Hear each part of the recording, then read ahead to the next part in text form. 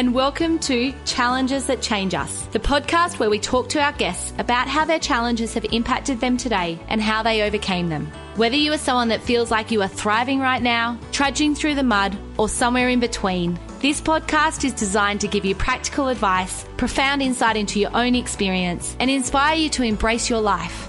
My name is Ali Flynn, the co-founder and CEO of Try Altitude Performance, and I will be your host. It's time to buckle up your seatbelts and let's get this ball rolling.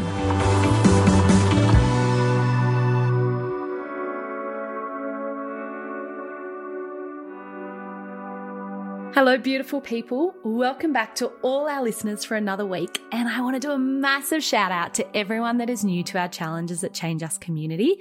Welcome aboard.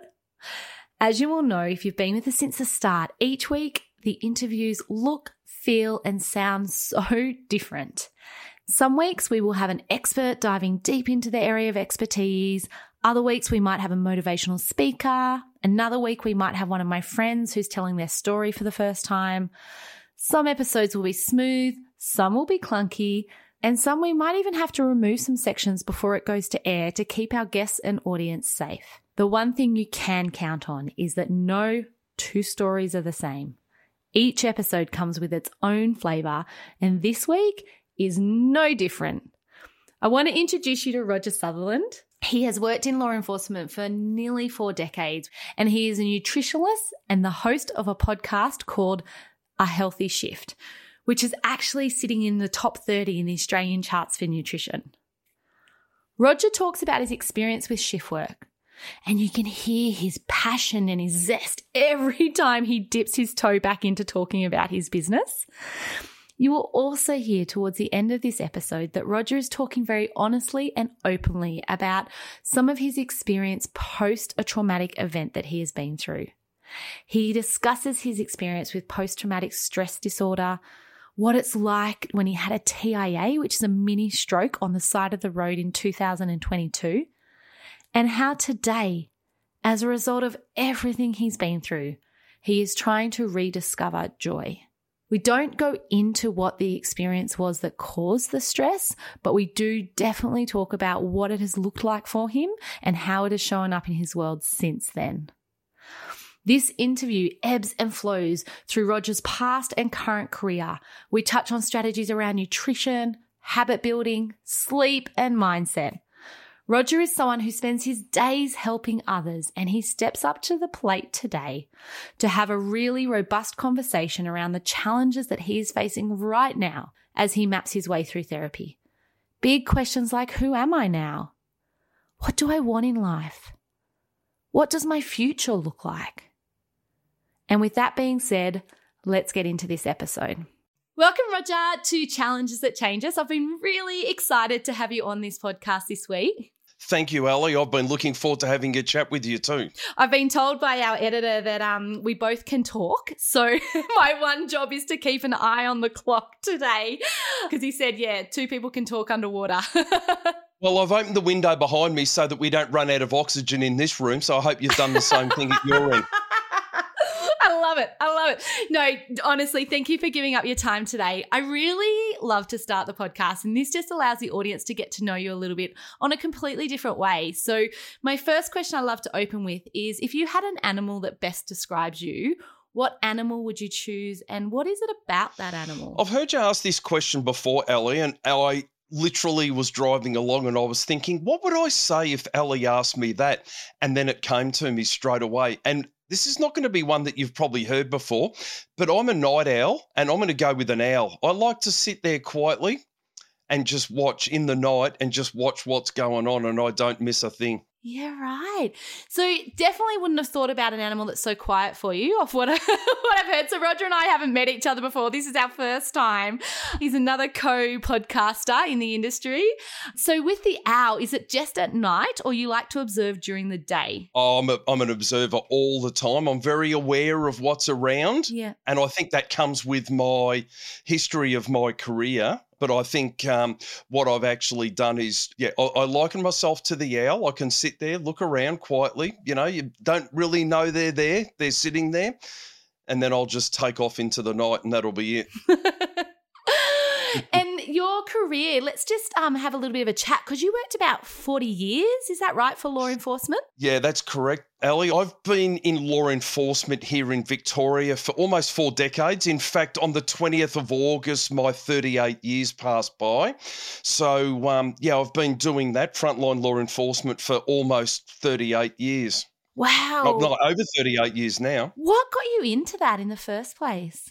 Well, it's funny you should mention that because this is an old story, and my mum will laugh when she hears this, but when I was 2 years old, I was bought a light blue shirt, and that was going to be my police shirt. And I was the policeman at 2 years of age. And I ended up, that was just the thing at that stage when I was around that age, because everyone wants to be either a fireman or they want to be, everyone wants to be a fireman. Even today, I still want to be a fireman. But everyone does. But, it's one of those things that, you set your aspirations on it. And that's exactly what I set my aspirations on for a long, long time and ended up in law enforcement at the age of 20. Wow. And were there certain things about it that drew your attention? The way it's portrayed is all very, very glamorous. So, and, you go into it with, well, your eyes are wide shut, you know what I mean? Like your eyes are literally wide shut because you've got no idea. And at 20 years of age, you've got no life experience at all. You're so wet behind the ears and you really haven't got any clue. So you have to learn everything at that stage and you're traveling all over the place and, you're bottom of the rung. And it's one of those things because, it's paramilitary. So, of course, you start at the very bottom and, I can remember looking at people that had like their national medals that were 15 years and thinking, oh, my God, he's done 15 years. Like, that's amazing. Like, he's so old. Yeah, that's come back to bite me now. How are you feeling now? 40 years later? yeah, nearly 40 years later. And, I must be a dinosaur. I was having this, totally off topic, but I was having this conversation with someone the other day that I remember when my grandfather was 50, I was like, he is so old. I was like, whoa, he's a dinosaur. And now I'm like, whew, 80's young. Yeah. But, I come through the 80s and I survived, so that's all right. And so if you look back on that time, because we're going to get into some of the challenges a little bit later in this podcast, but Yes. Before we get into that, what are some of the gold nuggets that you've taken out of that experience? I've taken heaps. I think the network of people that I've associated with, and it's funny how you come and go. As you move around, these people are so truly special to you because there's a bond of where you are and what you're actually doing. So I think that's one of the things that I've really enjoyed about doing what I'm doing. And there's people that you form bonds with all the way through, but then there's people that you lose contact with as well and people move on. But some of the golden nuggets that I've got out of it, there's so many stories, of course, but, we probably can't talk about a lot of those. But I think without doubt, one of the funniest stories ever was when I very, very first started and I was the passenger seat in the car and we were driving along.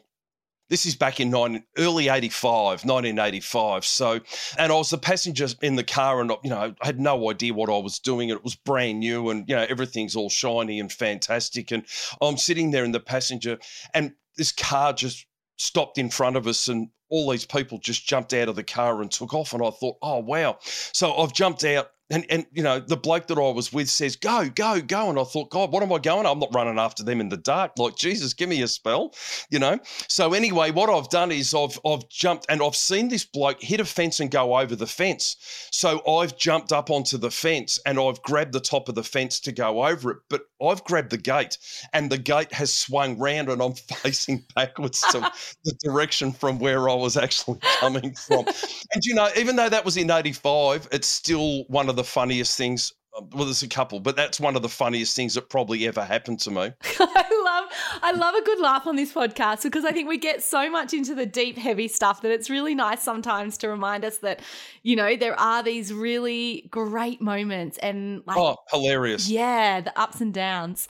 I just wish in 1984 I picked up a book, an exercise book, and started making, just notes, just little notes of little things that had occurred along the way, because I think had I have done that, it'd be epic today. Because you do forget, don't you? Yeah, you do. You think these fabulous moments that have you in stitches on the floor, or that you're so embarrassed about what just happened, or, you're so furious at what just happened. You think, I'm never going to forget this moment for as long as I live. And then 5-10 years later, you're like, someone asks you, what's your funny story? And you're like, oh, have I got any? Yeah, I know. Yeah, there's a couple of highlights in my career. I can't talk about a couple of them, but there's a couple of highlights that have been epic for me that I remember very fondly. There's been a couple of traumatic incidents as well that I remember, but I do wish I didn't remember them. That's one avenue, and we'll talk about how that's impacted later on. But there's also, a number of things that have occurred that have been just epically funny, and they're great stories to tell around a barbecue, like just funny stories. And when you get a group of law enforcement blokes together and you get on the gas and you have a couple of beers, everyone's got a story, and it just occupies the whole afternoon without any doubt whatsoever. It's one of the areas when I finished, I was studying psych law and I wanted to go into forensic psychology and work with the feds. Yep. And I moved over to WA to do a degree over there to go into that and transition to that. Anyway, something happened with my family and I had to come back. And I look back now and think how different my life would be had I gone down that road and working in forensics. I was really interested, like you said, you were as a young child really interested in the police. And I think the thing that really drew me to that was helping people and correcting, like in my head, it was always about justice and correcting wrongs and, making things right. And I know that that's not the reality, but that's, for me, that's what really drew me to it. It's like, how can I be more helpful in this world? Or how can I create change in this world? Or how can I understand human behavior better so that we can make changes? How can we make a difference? Yeah. And I think we all, when we're young, we honestly believe that we can actually make a difference. And don't get me wrong, the sheer volume of numbers, you can make a difference. And there are people out there that are making huge differences in areas that they actually work in with what they're doing and how they're going about doing it. But the reality of it is the weight of society is difficult now. It's very, very hard. And I think where we thought we were going to put our cape on, because, we've all got the superheroes that just dump into a phone box and come out of the phone box with their cape and their Superman suit on, and that's how it works, and they can just fly around and save the world. But, it literally doesn't work like that. We all watch TV shows and no one ever seems to get bogged down with any paperwork. No one ever gets tied up with overtime, and they're doing overtime and they're doing overnights, and they all seem to be going home and having fun with their families, or everything's just all glorified and fantastic. But no, that's not the reality of it. And that was definitely the same with therapy when I was in that. I had so much time that I had to write notes and do all the behind the scenes stuff that a lot of my time wasn't actually spent face to face with clients. That's exactly right, because when you look at the amount of time that people are actually out now, and I think the pandemic's taught us an awful lot as well now, Ellie, as well. I think what we've learnt now is people can work from home. The infrastructure's in place for people to do that from home. There's so much paperwork, there's so much data that needs collecting in relation to, we're accountable to absolutely everything in life with everything now, aren't we? Like we can't just put our name and our address and our date of birth in one thing and it just auto-populates to everything that we need it go to, A letter lands and you've got to create something, you've got to sign it, you've got to scan it, you've got to email it off, you've got to wait for a reply, you've got to put that through, you've got to pay this, online banking. While we've eased things, we've actually complicated things as well, because when the technology doesn't work, we have a massive problem, but we do tend to spend so much time, and everything's now electronic in the background. And because it's made electronic and it's been streamlined, we actually spend more time doing it, which we never used to. Because we can do audio recordings and things like that now. Like if you and I were sitting here typing emails to each other, it'd be short and brief and this would be done in 10 minutes. Yeah. Yeah, so true. And I was thinking as you said that around how do we help people on a mass scale versus, helping just one person. I think that's probably why you started your podcast, was so that you can make a difference in people's lives. Roger's got a podcast called The Healthy Shift. And for anyone that hasn't jumped on and checked that out, it is an amazing podcast. It really helps shift workers learn to not just survive, but learn to thrive in their environment. And my husband was a shift worker for 20 years. He worked calls and weekends. And, it was really amazing to start to listen to that podcast. I wish you were around. Like he's out of it now, but I wish you were around when we were in it, because we were just making our way. Like we weren't actually, it's probably one area in my life I never researched on how I could do it better. Like I'm a bit of a researcher, but that was probably one when I look back and think we just literally survived. Like when we had 3 young kids and he was out half the night and then he'd get home and I'd still be up feeding the kids and, so do you want to tell us a little bit about your podcast? Yeah. Well, I started off on Instagram, as everybody does with the social media side of things, so that I was trying to get reach, and you start to gain a bit of traction. And what I used to do, Ellie, was I used to do my walk and talk because I've got the river nearby, and I used to walk the river, and every single day I would do 2 to 3 minutes of just a walk and talk. I'd pick a topic and I'd just talk about it.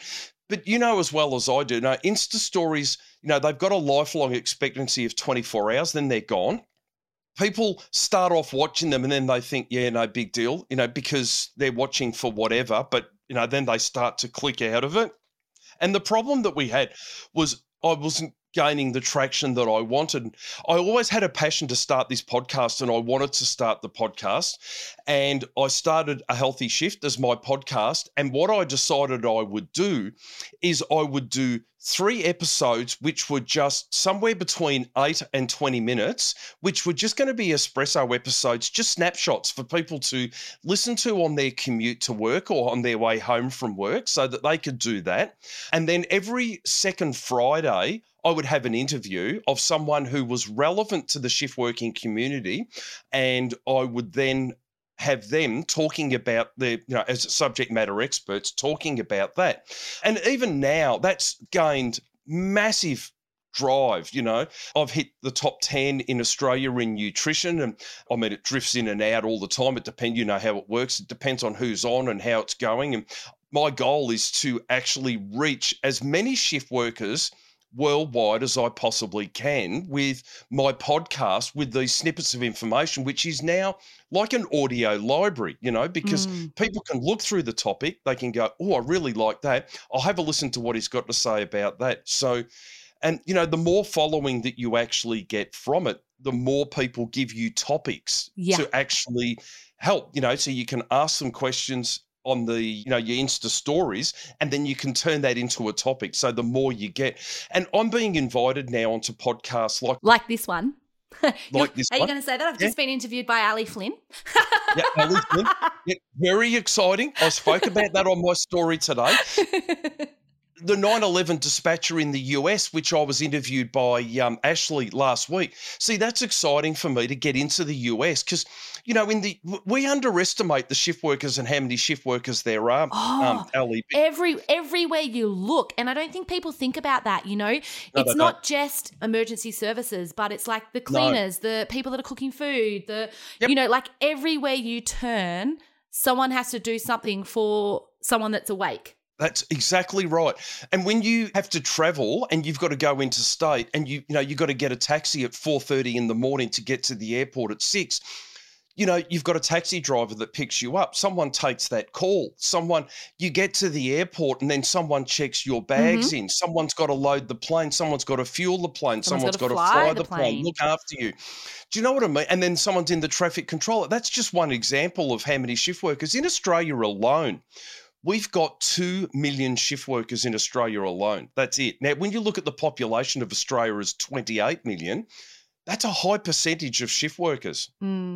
What I love about your podcast is you dive deep into some particular topics, like you look at sleep and how the circadian rhythms impact. You look at, there was one that I was listening to around organisation and prioritisation, and that's relevant to everyone. Like that's not just like there's so many skills that are transferable from what you've got on your podcast to everyone, and every one of my listeners could benefit from listening. Thank you, Ellie, because it's interesting that you say that, because I do have a bit of a mentor who actually said to me, your niche is awesome, but have you thought about sort of stepping a little bit outside of your niche as well and scooping up the people on the peripherals? Because, if you go shift work, that can put a lot of people off. And as you said, you've got a lot of knowledge to share with people. And to be honest with you, I was a little offended by it because a lot of my content is actually geared towards Because if you can coach a shift worker and you can put strategies in place with a shift worker, you can coach anybody, right? Because shift work's hard work, like really, really hard work.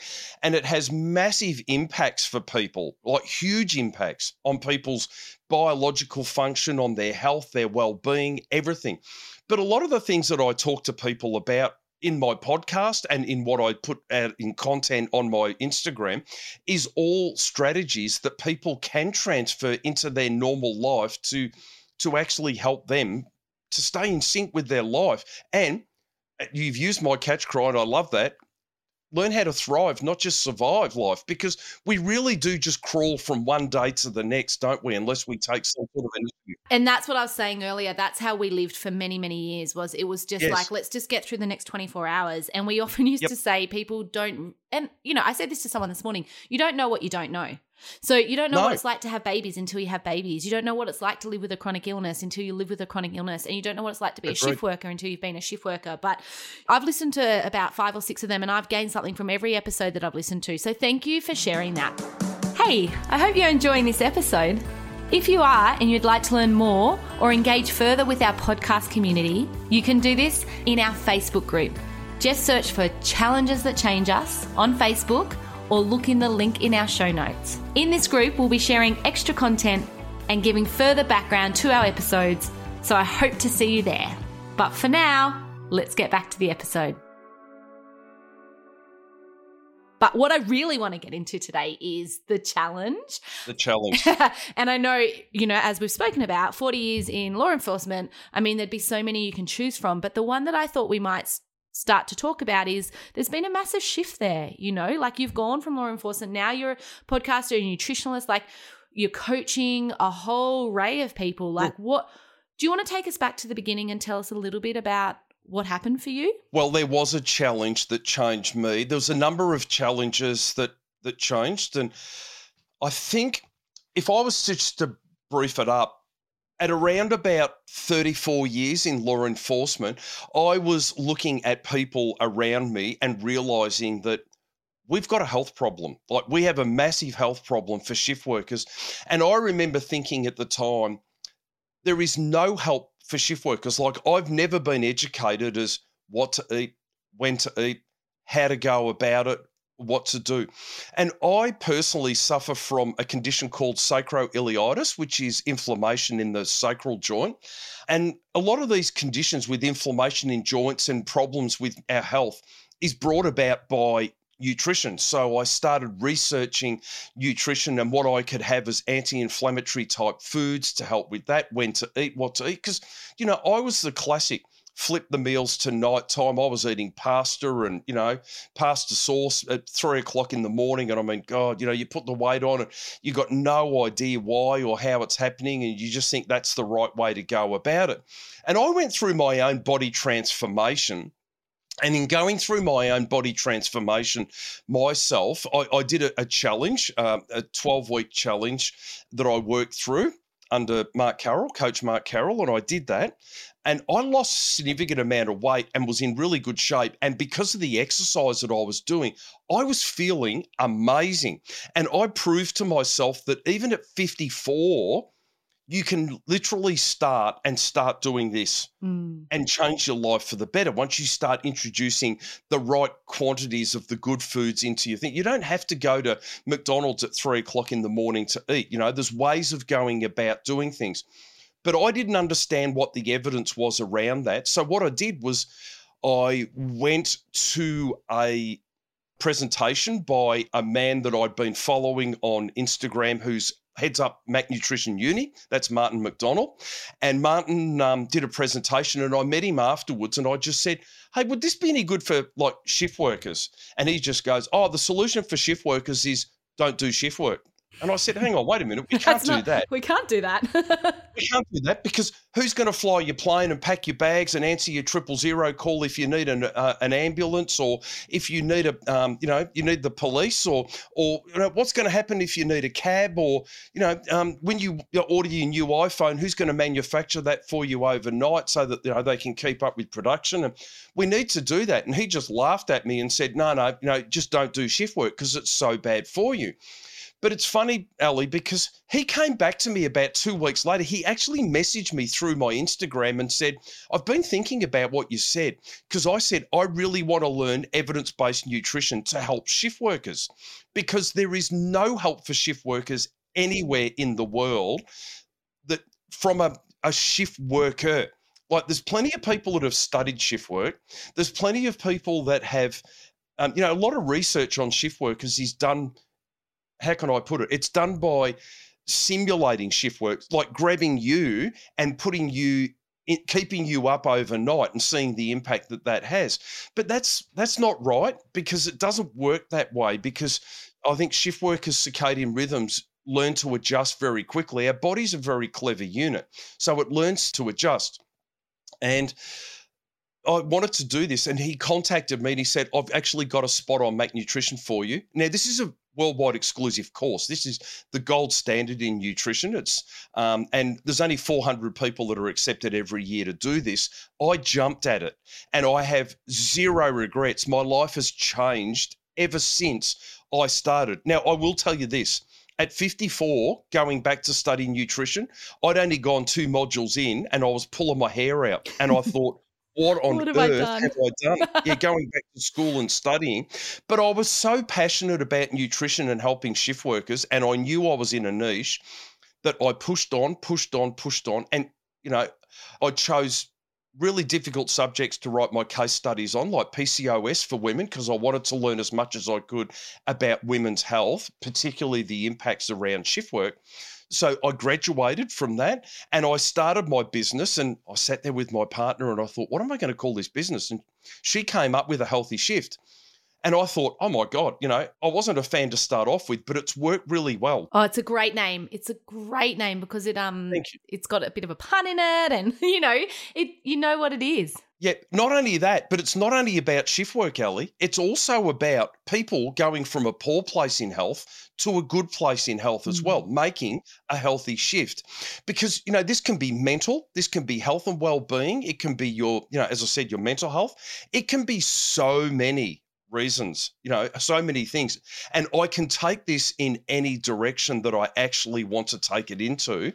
But I've drilled in and homed in on shift work because that seems to be where the traction is coming from. And people just message me now and say, and literally what you just said, Rog, where have you been all my life, all my shift working life? Like, I've never been educated like this at all. And it's all free information that's been given away. Which is fabulous. So what you've talked about what got you into that nutrition space, but what happened next for you? Like, so you opened your business, or did you stay in law enforcement? Like, what did it look like for you? Yeah. In law enforcement, I actually went part-time to focus on the business. So I was doing 8 shifts a fortnight. I dropped 2 days so that I could spend 2 days on the business. That created pressure for me. And then I went through it'd be fair to say, I went through significant stress at work, in the work environment. I didn't realise how stressful it was until I look back on it now, but I didn't realise just how stressful it was until one day, even on leave, it was impacting on me so much. I went for a walk with my partner and I was only not even 2 blocks from home heading out, and I was talking to her and suddenly I couldn't speak anymore. I lost the whole use of one side of my body, and I knew instantly I was having a stroke. I could feel it. I knew that that's what was actually happening. Now, Ellie, you got to remember, I'm a very, very fit and healthy man for my age. I certainly wasn't carrying body fat. I'd just gone through a body transformation. I was training in the gym 5 or 6 days a week. I was in good shape, and that's how stress gets you, really bad. And I've honestly, I get a bit emotional when I think about it, but I honestly thought that I was going to die on the side of the road in my partner's arms that day, and I couldn't talk. I was aware of what was going on, but everything went fuzzy. I couldn't move my arm. I couldn't move my leg. I was in a really, really bad way. I knew I had my phone, and then suddenly, because Melissa, my partner, looked at me and she was horrified. She said my eyes were like dinner plates because I just couldn't speak. And I knew, and my mind, it literally just flashed through my mind that this is how it ends. This is literally how it ends. And I could see my kids and I could see, everything was just going through my mind. And then Melissa was trying to reach for her phone and she didn't have a phone on her. And she goes, I can't get my phone. I can't get my phone. And I remember saying to her, call 000. And all of a sudden that came out of my mouth. And I thought, oh, I can talk. And I said, call 000, but I still couldn't reach into my pocket. And I was able to reach into my pocket and I was able to hand my phone to her.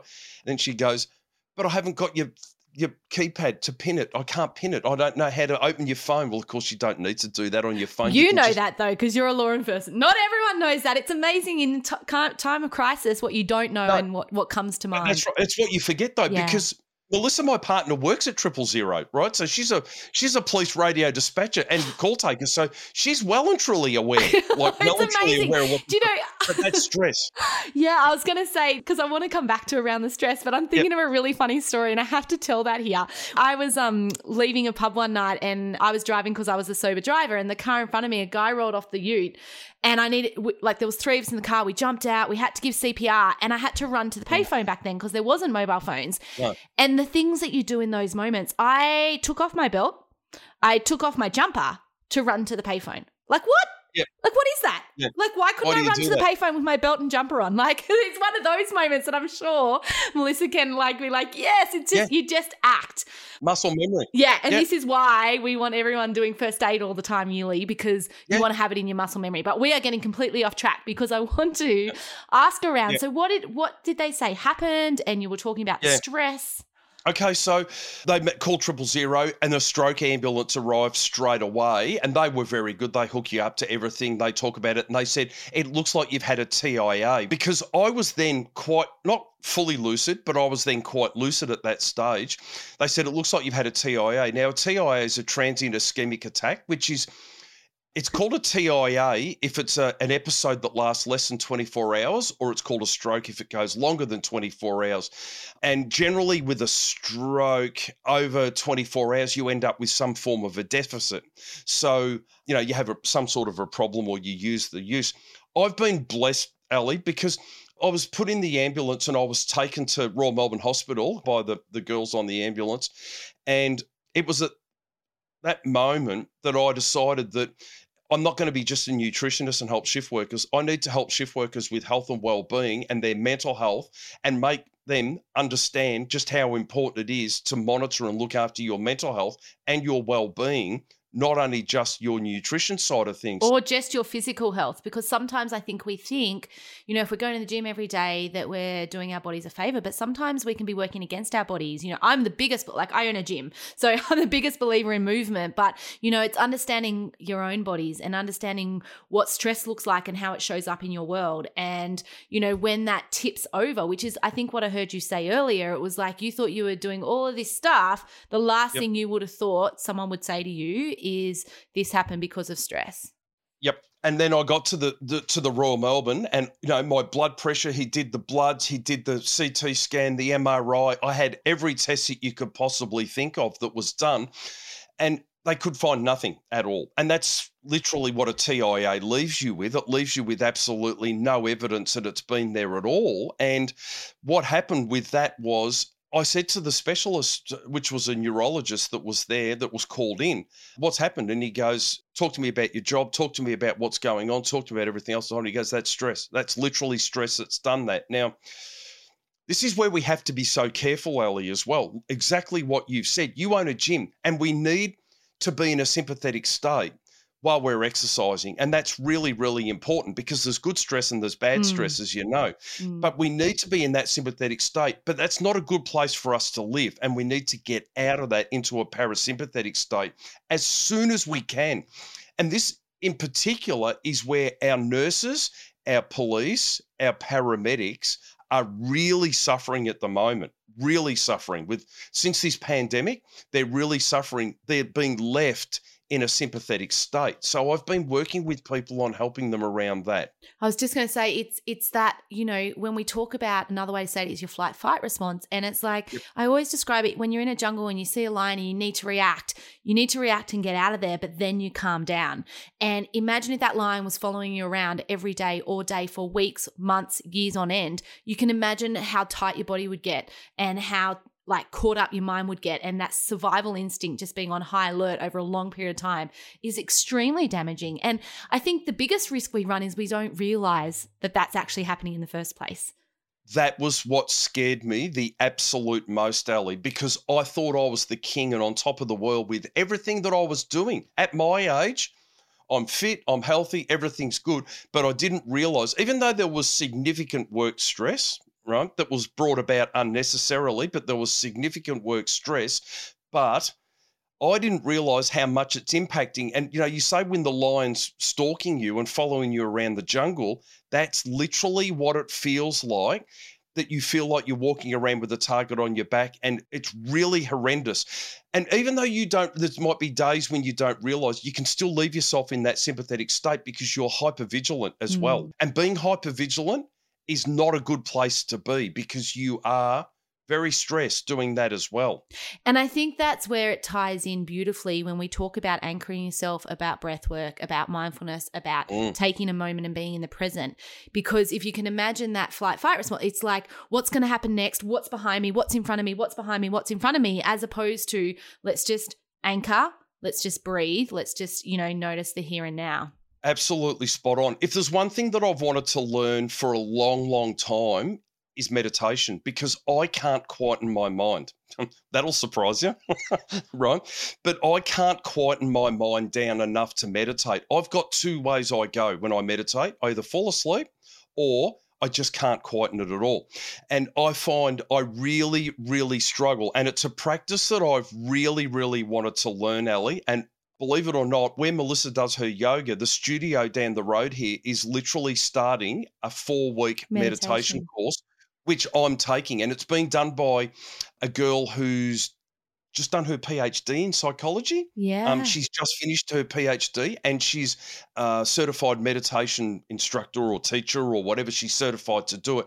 And she's going to help me to go through that. And I'm hell-bent on doing this. Yeah, absolutely. And it's learning the tools, because quieting the mind can sometimes be language that we use around it and we think we need to switch our minds off completely, but it's not necessarily that. But I was actually thinking for you, Roger, with everything you're saying, that walking meditation might be something that works for you, and it is about trying all those different things. But something I'm really curious about is you've talked a little bit about, what happened and they told you it was stress, and now when you look back, at the time you didn't know. I want to know in hindsight, when you go back and you reflect on your experience, what have you learnt? What would you now be able to talk to that you couldn't in that moment leading into the TIA? I think we have to check in with ourselves, and I think we need to be extremely mindful and accepting. In today's day and age, we can't just keep buttering up every single day. And we need to, I think mindful practice is very important. If there's one word of advice that I would give anybody, and I've done a podcast on this, and I think if you've listened to it, you would have probably fully related to it as well, is how you look at it is how it's perceived.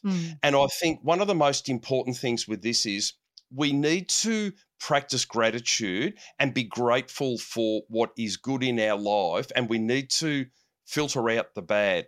We need to filter out those things, because whereas we can't control what people are doing around us, we can certainly control our reactions to it. But I don't really know. I've got to be honest with you, Ali, and I'll be brutally honest here. I'm still working my way through this to try and find out.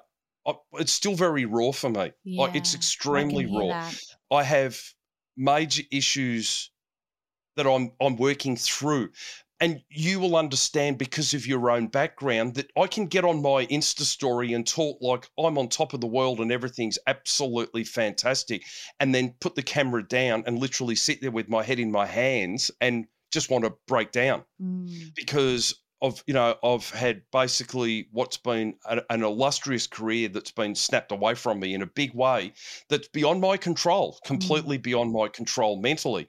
And I've now been diagnosed with PTSD as a result of the behaviours of others and anxiety. And I can refer back to your episode with Jess, and I hope Jess is listening to this one because I related to so much what Jess said. It was such a good episode between the two of you with the way you spoke about how anxiety can severely impact and catastrophizing things. And I've had to rein myself in with catastrophizing and stop because to date, I've survived every single thing that's occurred to me in my life, and I will survive this as well, the next thing to survive. Anxiety is awful to live with. It's absolutely dreadful. Yeah, especially when it came from where you least expected it. Yeah, and I think by the sounds of it, Roger, what you're saying is that, and I love that you can say this, is you're still on the journey. I know a lot of people react to that word, but I love that word because it really, really is all of us as humans, and we never stop learning, we never stop growing, we never stop unpacking, and we never stop being like, oh, I didn't know that about myself. Now, how is that going to influence me going forwards? But, when I hear you talk about even the PTSD, what was that like for you when they named that? Was that helpful? Was that scary? Like, what did that mean for you when you got told that? It's interesting.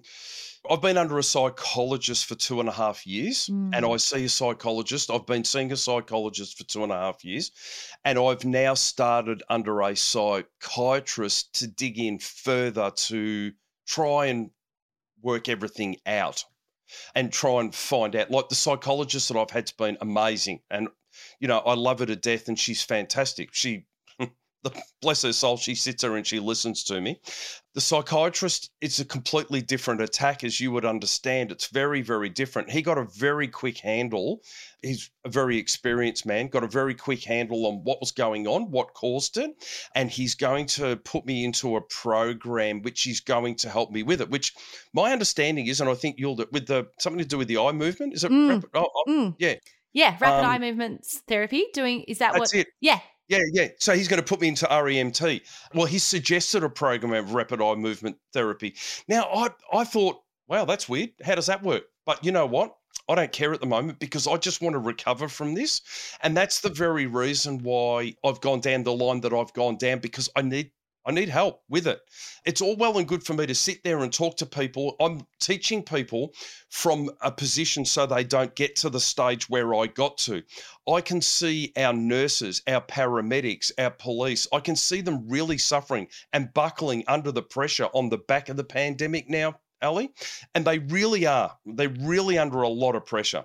And I'm trying to help them now to identify behaviors and things that are occurring to them, to put themselves first and start putting themselves first and start identifying that when you become snippy at home, start to look a little bit deeper as to why that's occurring, because this can be one of the first signs that you are starting to really buckle and your biological, as you know, the biological function in your body starts to go haywire and starts to really cause problems.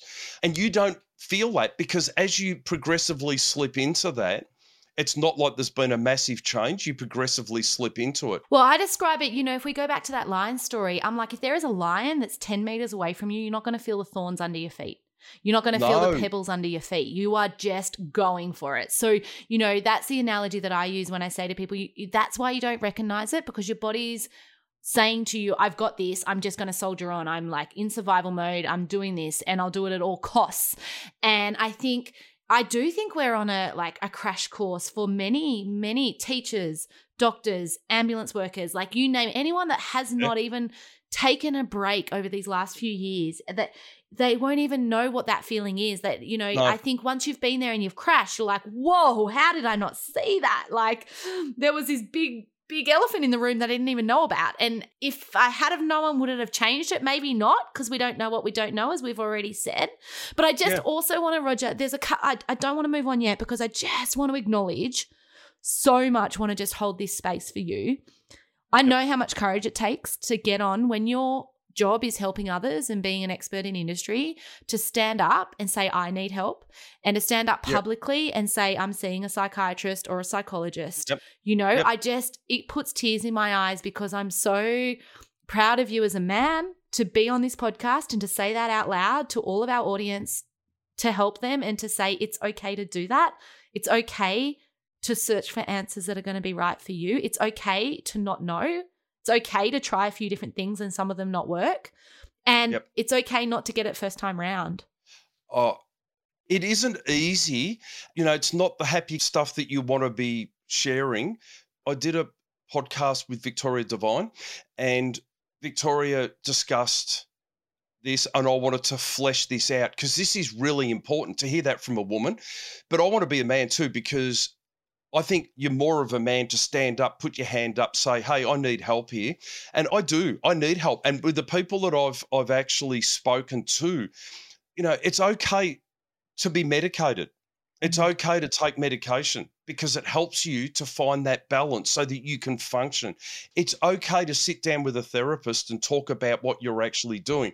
And then when a therapist identifies certain areas that maybe she doesn't have the expertise to dig right into that area there, you then go and you see a psychiatrist and you have a chat with a psychiatrist around those sort of things as well, who can identify the problem and will have strategies and ways to work through that, which is why, I'm excited for a number of things. I do a lot of self-help stuff. I'm a very, very positive person, Ali. And, I've got an amazing partner, an amazing family. I've got, my circle is very small with the people that are around me because I've lost a lot of trust for the people that are around me. And that's part of the anxiety and what's actually occurred. But the people that are with me now add value to my life, and I keep in my life to add that value to me. And a lot of people keep people in their life just because they've been there all the time. It's okay to move away from people that are dragging you down and causing you problems. And I now associate with people who are very motivated, that very push into the direction that I want to go in. I'm very positive about my business and helping people. Like I don't get on a client call feedback and tell them all about my problems with what I'm doing. People that are hearing this today, when I share this and people listen to this, this is going to be the first time they're going to hear this, right? They're not going to know that this is the sort of thing that I deal with in the background every single day.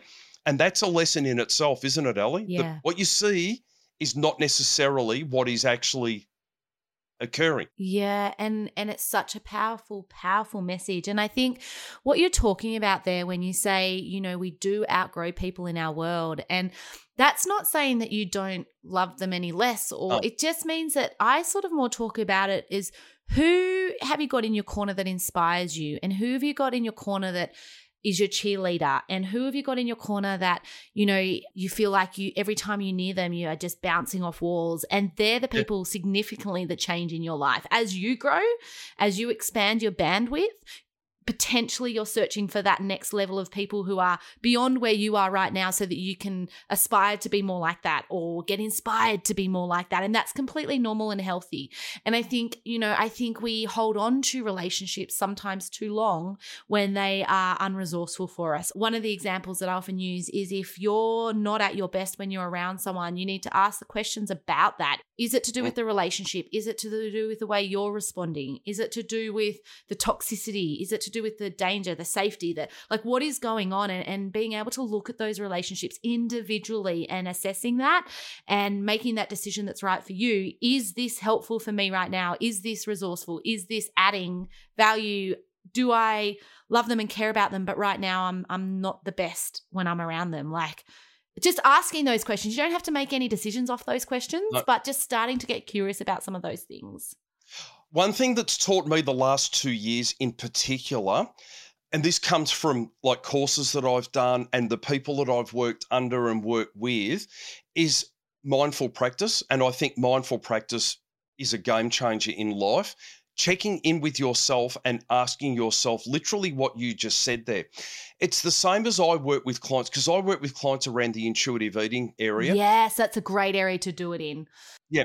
So you check in with yourself and you say, I'm hungry, and you find yourself at the pantry. Hang on. am I really hungry? Where did this come from? What am I doing here? And I work with clients on that, with the intuitive eating, with the hunger scale and things like that. The hunger scale's been a game changer for people. When people literally just stop and check in with themselves. So why don't we stop and check in with ourselves when it comes to our mental health as well? Like, just ask yourself the question. Or our social group, or I'm thinking of that intuitive eating and that hunger scale. I can pop that up in our Challenges That Change Us Facebook group because I have that. But one of to lay that one deeper for our listeners, a great question you can ask yourself in that very moment is, I can have it, but do I really want it? Give yourself permission, but ask the question, do I really want it? And I think sometimes they're just these little questions that we're not meant to know it all. It's why we have experts in industry. And what we say this year might be completely different in 10 years. Like, we've both been, you've been in law enforcement, I've been in fitness and psychology. Like, the research changes over time. So just having that open book to be, yes, I'll learn everything I can learn off everyone that's in my world at a pace that's right for me. I think intuitive eating is, without any doubt whatsoever, the way forward. And the evidence supports it, Ellie. And I think, like you've just literally said, ask yourself, do I want it? Do I need it? I don't really want it. I think the next question around that is, it's going to be there tomorrow. I can have it tomorrow. Yeah. Or in 3 hours. Or in 3 hours. Put it off for a few hours and have it later on. It's when you deny yourself it is all you want. That's human nature, that when you say, I don't want it. Now, a lot of people misunderstand intuitive eating. And as you know, there's like 10 principles of intuitive eating, and it's a whole program to work through.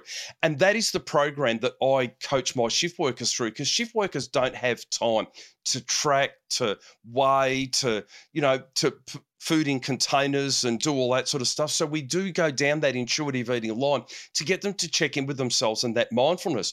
But I also get them, my coaching is also very holistic in, before you rest your head at night, you've got to write 3 things down that you're grateful for. And you've got to write those 3 things down to empty your mind and to change that reticular activating part of your brain to start filtering the good, start looking for the good, instead of bogging yourself down so that your brain's busy, you can't sleep.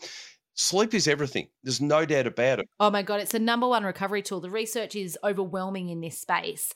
Number one recovery tool for physical activity, for mental activity, for relationships, you name it, productivity, wow, I think we're really behind the 8 ball on sleep. There's a lot of information out there, but I think sometimes it's like, well, where do I go to get it? Or it's overwhelming to even start. The thing that I notice with sleep is when I say to people, what are your 5 sleep strategies that you use when you can't get to sleep, or when you wake up in the middle of the night and you're trying to get back to sleep? And people are like, huh?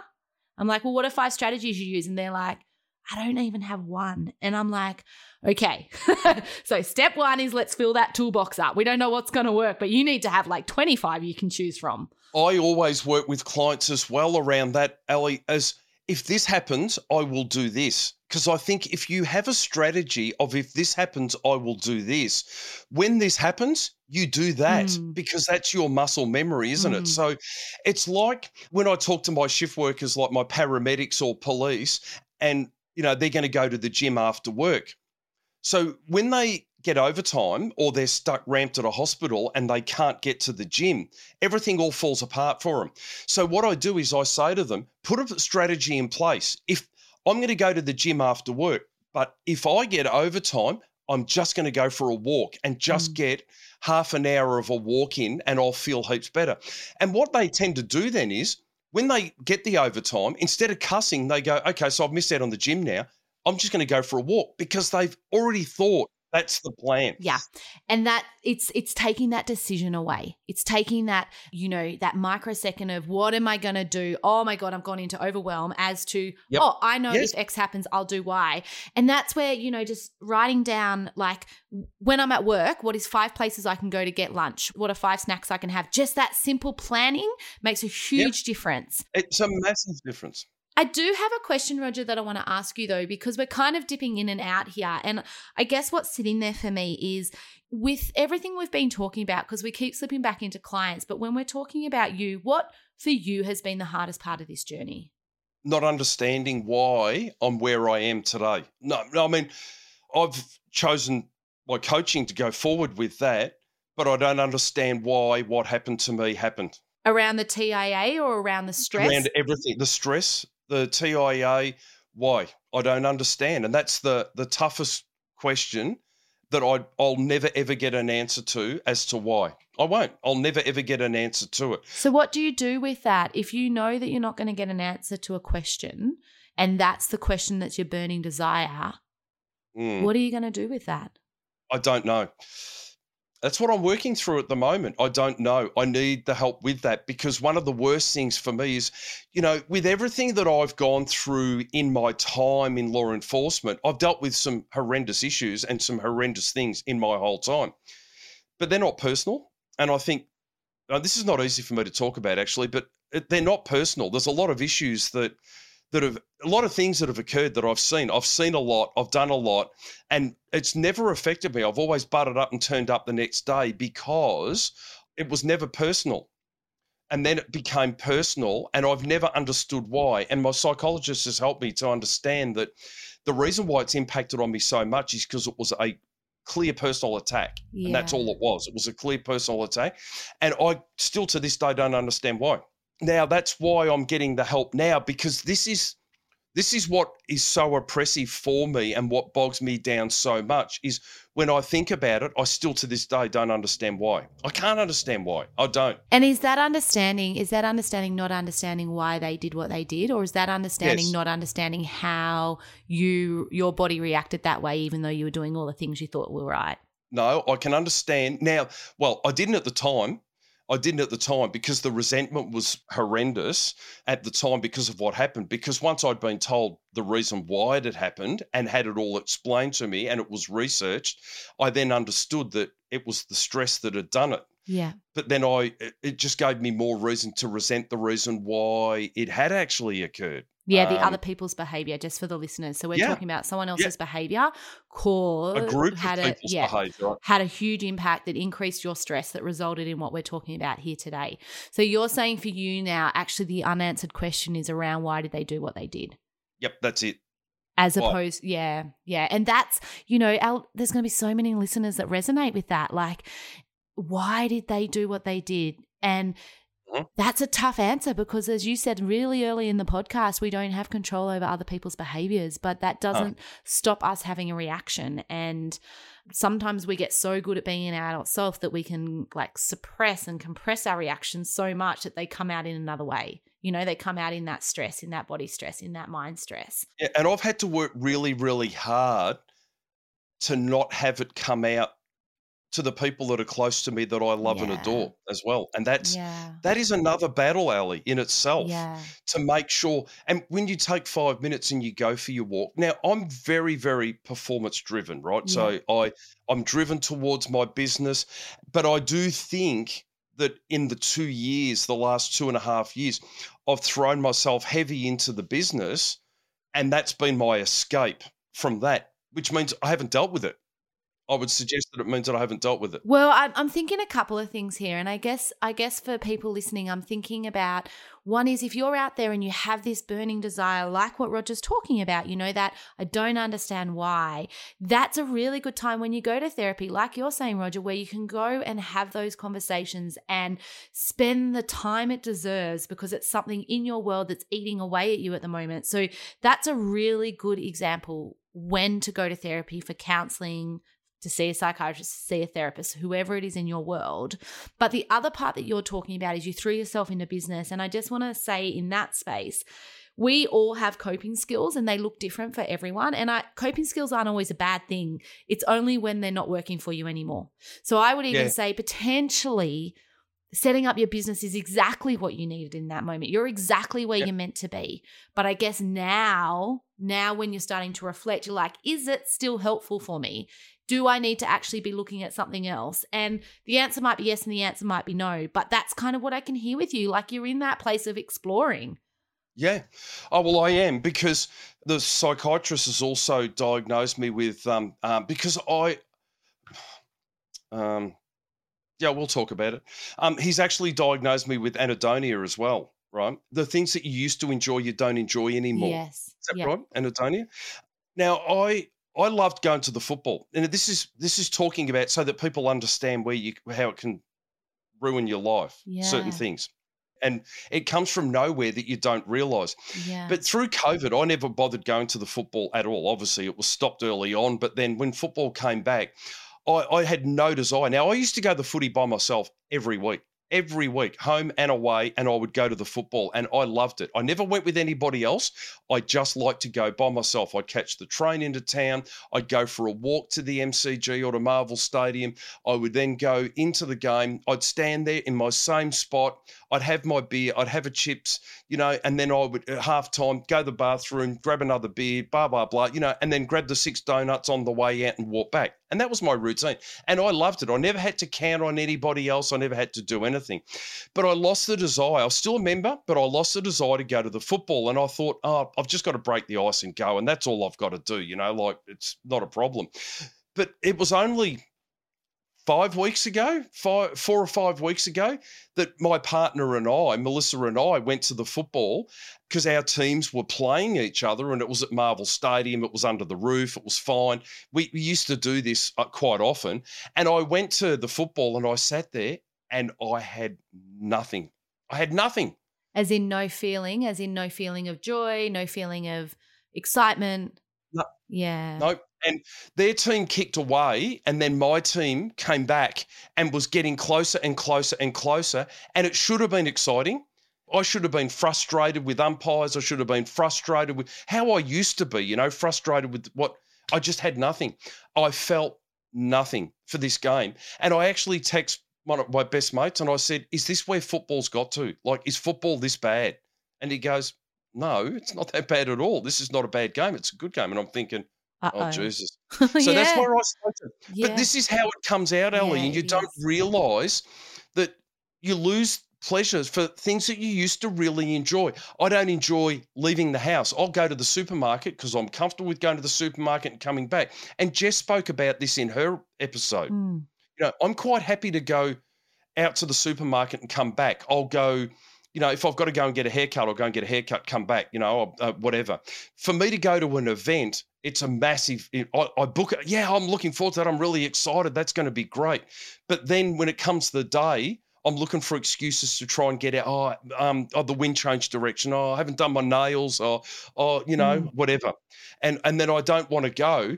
But then when I drag myself, and of course, and you'll know that a psychologist has said to me, you've got to force yourself to go to break the ice to get there. And, the last big event that I went to, I did everything that I could do to get out.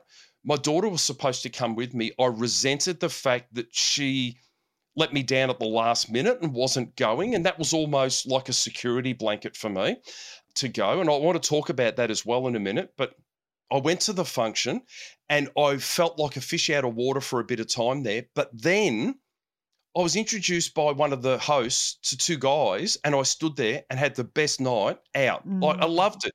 I networked with these people around my business and what they were doing and how we could work together doing things together. And that just became a network event for me. Like, it was fantastic. So you've got to break that ice.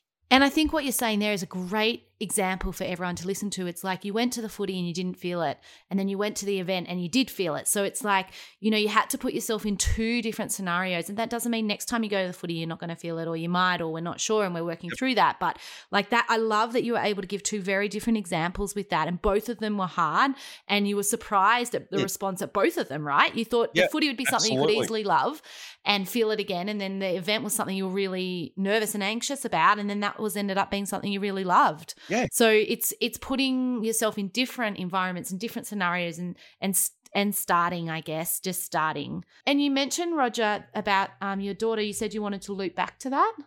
Yeah, I did.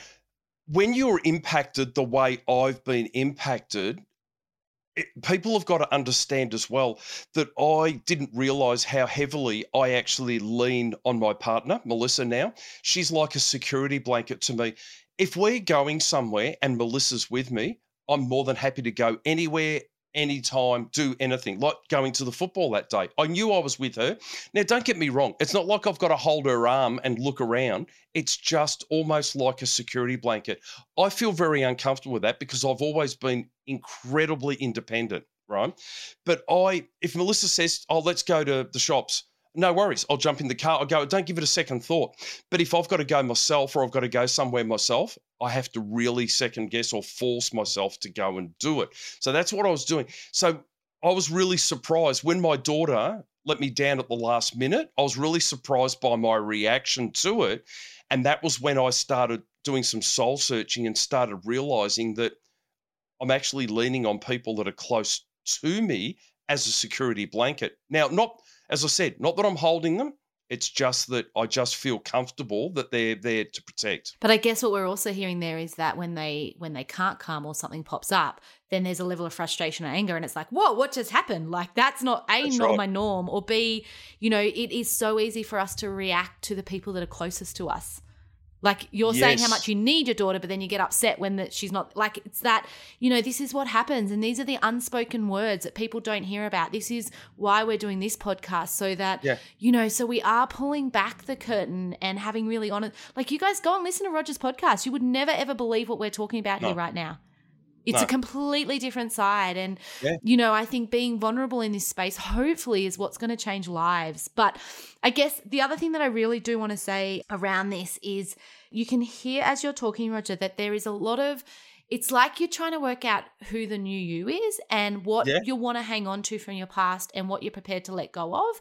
And that's not something that happens overnight. I don't want people to think that's something you can just do a 2-hour workshop and be like, oh, great, this is exactly who I want to be. And these are the parts I want to keep. And these are the parts I want to let go of. It's like, it's not as easy as shedding a skin of a snake. It's like, there's some really big spotlighted moments that you need to do on some really big core beliefs. Like, if your core belief is that you have to work every weekend to be successful, and then all of a sudden you can't work weekends because a doctor's told you you're stressed, what does that do with this story you've told yourself your whole life for the last 40 years or 50 years, So that's what we're hearing as you're talking. It's like, who am I now? What do I want to keep? What do I want to hold on to? What do I want to fight for? Versus, what do I want to let go of? What's no longer serving me? What does this mean for me going forwards? Who am I in this place now that things look different? Like, the colors look different. The football feels different. My experience with my wife is different. My partner, I think it's a very hard place to be, but it's a very exciting place to be, which is exactly what you said at the beginning of the podcast. You're excited about what you're exploring. It doesn't make it easy. No, because there's still the battles, but I'm very excited for my future with what I'm doing. But can I just say, thank God I've got that. That's all I can say. Thank God I've got that. And my doctor, my psychologist, psychiatrist, and my doctor are all very supportive of me running the business as therapy to recover and give me an incentive to keep going forward, because I don't want to be someone that sits there, in my Y fronts, dribbling a beer down the front of myself, I just don't want to be that person. And I get excited, doing things like that. I'm making decisions that, self-medication's not the solution, drinking alcohol's not the solution. So we've stopped drinking and things like that. I'm not saying that I was using it to medicate, but it's easy, something that can slip into your daily routine that does cause you grief. So we've stopped having our drinks and that as well. I get to walk my daughter down the aisle in 2 months' time, and I'm really super excited about being able to do that or be in the position to do that too. So I think the overall message out of this is be excited for the future. Do some mindful practice when you're in environments that you feel oppressed in, and cut them out like a cancer if they are dragging you down, and find the people that uplift you and push through with those people that uplift you. And I think that's probably one of the most important. And don't be afraid to seek help, And I think if I can just cap this off as well, sorry. In Australia, under Medicare, you can actually go and see your GP as a bulk bill GP, which costs you nothing. And he can write you a mental health plan where you can get 12 psychology sessions that cost you nothing to just start and establish a pattern with that. And I share this on my story for people because I think people get frightened about the cost and things like that. They don't realise that hang the expense, get the help. But it's free. And also sometimes that's also an excuse, right? Because we're still paying for dinner, or we're still paying for our holidays, or we just don't want to invest in ourselves. And, I definitely, there is so much help out there. There are helplines. I'm the biggest advocate for taking the first step, however that needs to look for you. I'm not downgrading about the payment, but I'm check in with yourself. Like we've said today, are you sabotaging and putting up an excuse as well? So Roger, we're about to finish up now. There's 2 questions I want to ask. One is our finishing question, but before we get to that, I guess I just want to ask you how you're going with everything we've spoken about today, because I know you've said it and you've spoken about things that you haven't spoken about publicly before. So where are you sitting right now? What stayed with you? Where are you at? Thank you for asking, because that means an awful lot, just the fact that you've asked that. And here we are on a podcast and you're asking that question, because I actually think that that's what is lacked. It's been lacked with a lot all the way through. How are you thinking? Where are you at? Yeah. Are you okay? Yeah. So thank you. I sincerely appreciate you asking that. And what I would like to say in response to that is I'm in a really good place at the moment. I'm getting the help that I know that I need, and I can work through that. And I'm really excited with the future of a healthy shift with the business. And I think taking the journey that I've taken over the last 3 years has actually reinforced and helped me to come from a position of experience again, not an experience that I wanted, but it actually puts me in a position of experience to help other people. And you are so passionate about helping others. I mean, that's what I'm most drawn to. And like I said to everyone, I have loved listening to all your podcasts, and I just want to, just give you the biggest cuddle through this Zoom, through our Riverside, just to be it's one of the hard things is always being online when I do this. I wish I'm giving you so many virtual cuddles through here. But the question that I love to finish with is there someone or something in your world that truly makes you belly laugh? Off the charts belly laugh. My best mate, who I keep in my life because he makes me belly laugh. He's been my confidant and my rock over the last 3 years. And Stuart, if you're listening to this, I've got to tell you, you make me laugh. He can say things off the cuff that I can put the phone down and then I can literally walk away, and every second I think of it, I laugh. You still laugh. We all need a Stuart in our life. We all need a Stuart in our life, because he is so quick with the things that he says and how he says it. And I just keep him in my life literally for that. Stuart, no, I don't. I'm shouting out to you. Stu's a great mate, and he's been a very solid friend for 10 years for me. But over the last 3 years, and with what I've gone through as well, Ellie, it's quite interesting. The people that you think are going to be there are not, and the people that you never thought of step up to the plate, which is amazing. And I've had 3 people that have, Stu has always been there, but I've had another 2 that have really stepped up, that have really surprised me, that have been incredible. They just check in all the time. Do you know what I just want to say to that? There's different people for different times in our lives in different circumstances, same as there's the right strategy for the right person at the right time. So that's what you're talking about there. There's different people that come in and out of our worlds at different times for different reasons, and that is okay. Yeah. And when there's a crisis, it doesn't mean that the person that you expect is going to be there is going to be there. Yeah. But if you wait, the person that you need will be sent to you at the time. I believe that too. I do. And what a beautiful way to finish this podcast. Roger, thank you so much for coming on today. Oh, thank you so much. I feel relieved. Thank you. There is something really powerful when a grown man speaks really honestly about his struggles and challenges. Roger spoke about aspects of his life that he has never shared in public before. I'm so proud of him. I'm so proud of the work that he's doing professionally and the work that he's doing personally. I know firsthand what it's like to live with a shift worker for decades, and that lack of sleep, constant interruptions to life, long days, the fatigue, and the inconsistent rosters. I just want to give a massive shout out to all the shift workers out there. You are truly amazing, and the world could not operate without you. Thank you for everything that you do every single day. Roger mentioned Jess Lawton's episode a few times, which is episode 22 on high functioning anxiety. So jump in and have a listen if you haven't already. My 3 key takeaways from this episode. It is never too late to start. It is absolutely okay to pop your hand up and say, I need some help.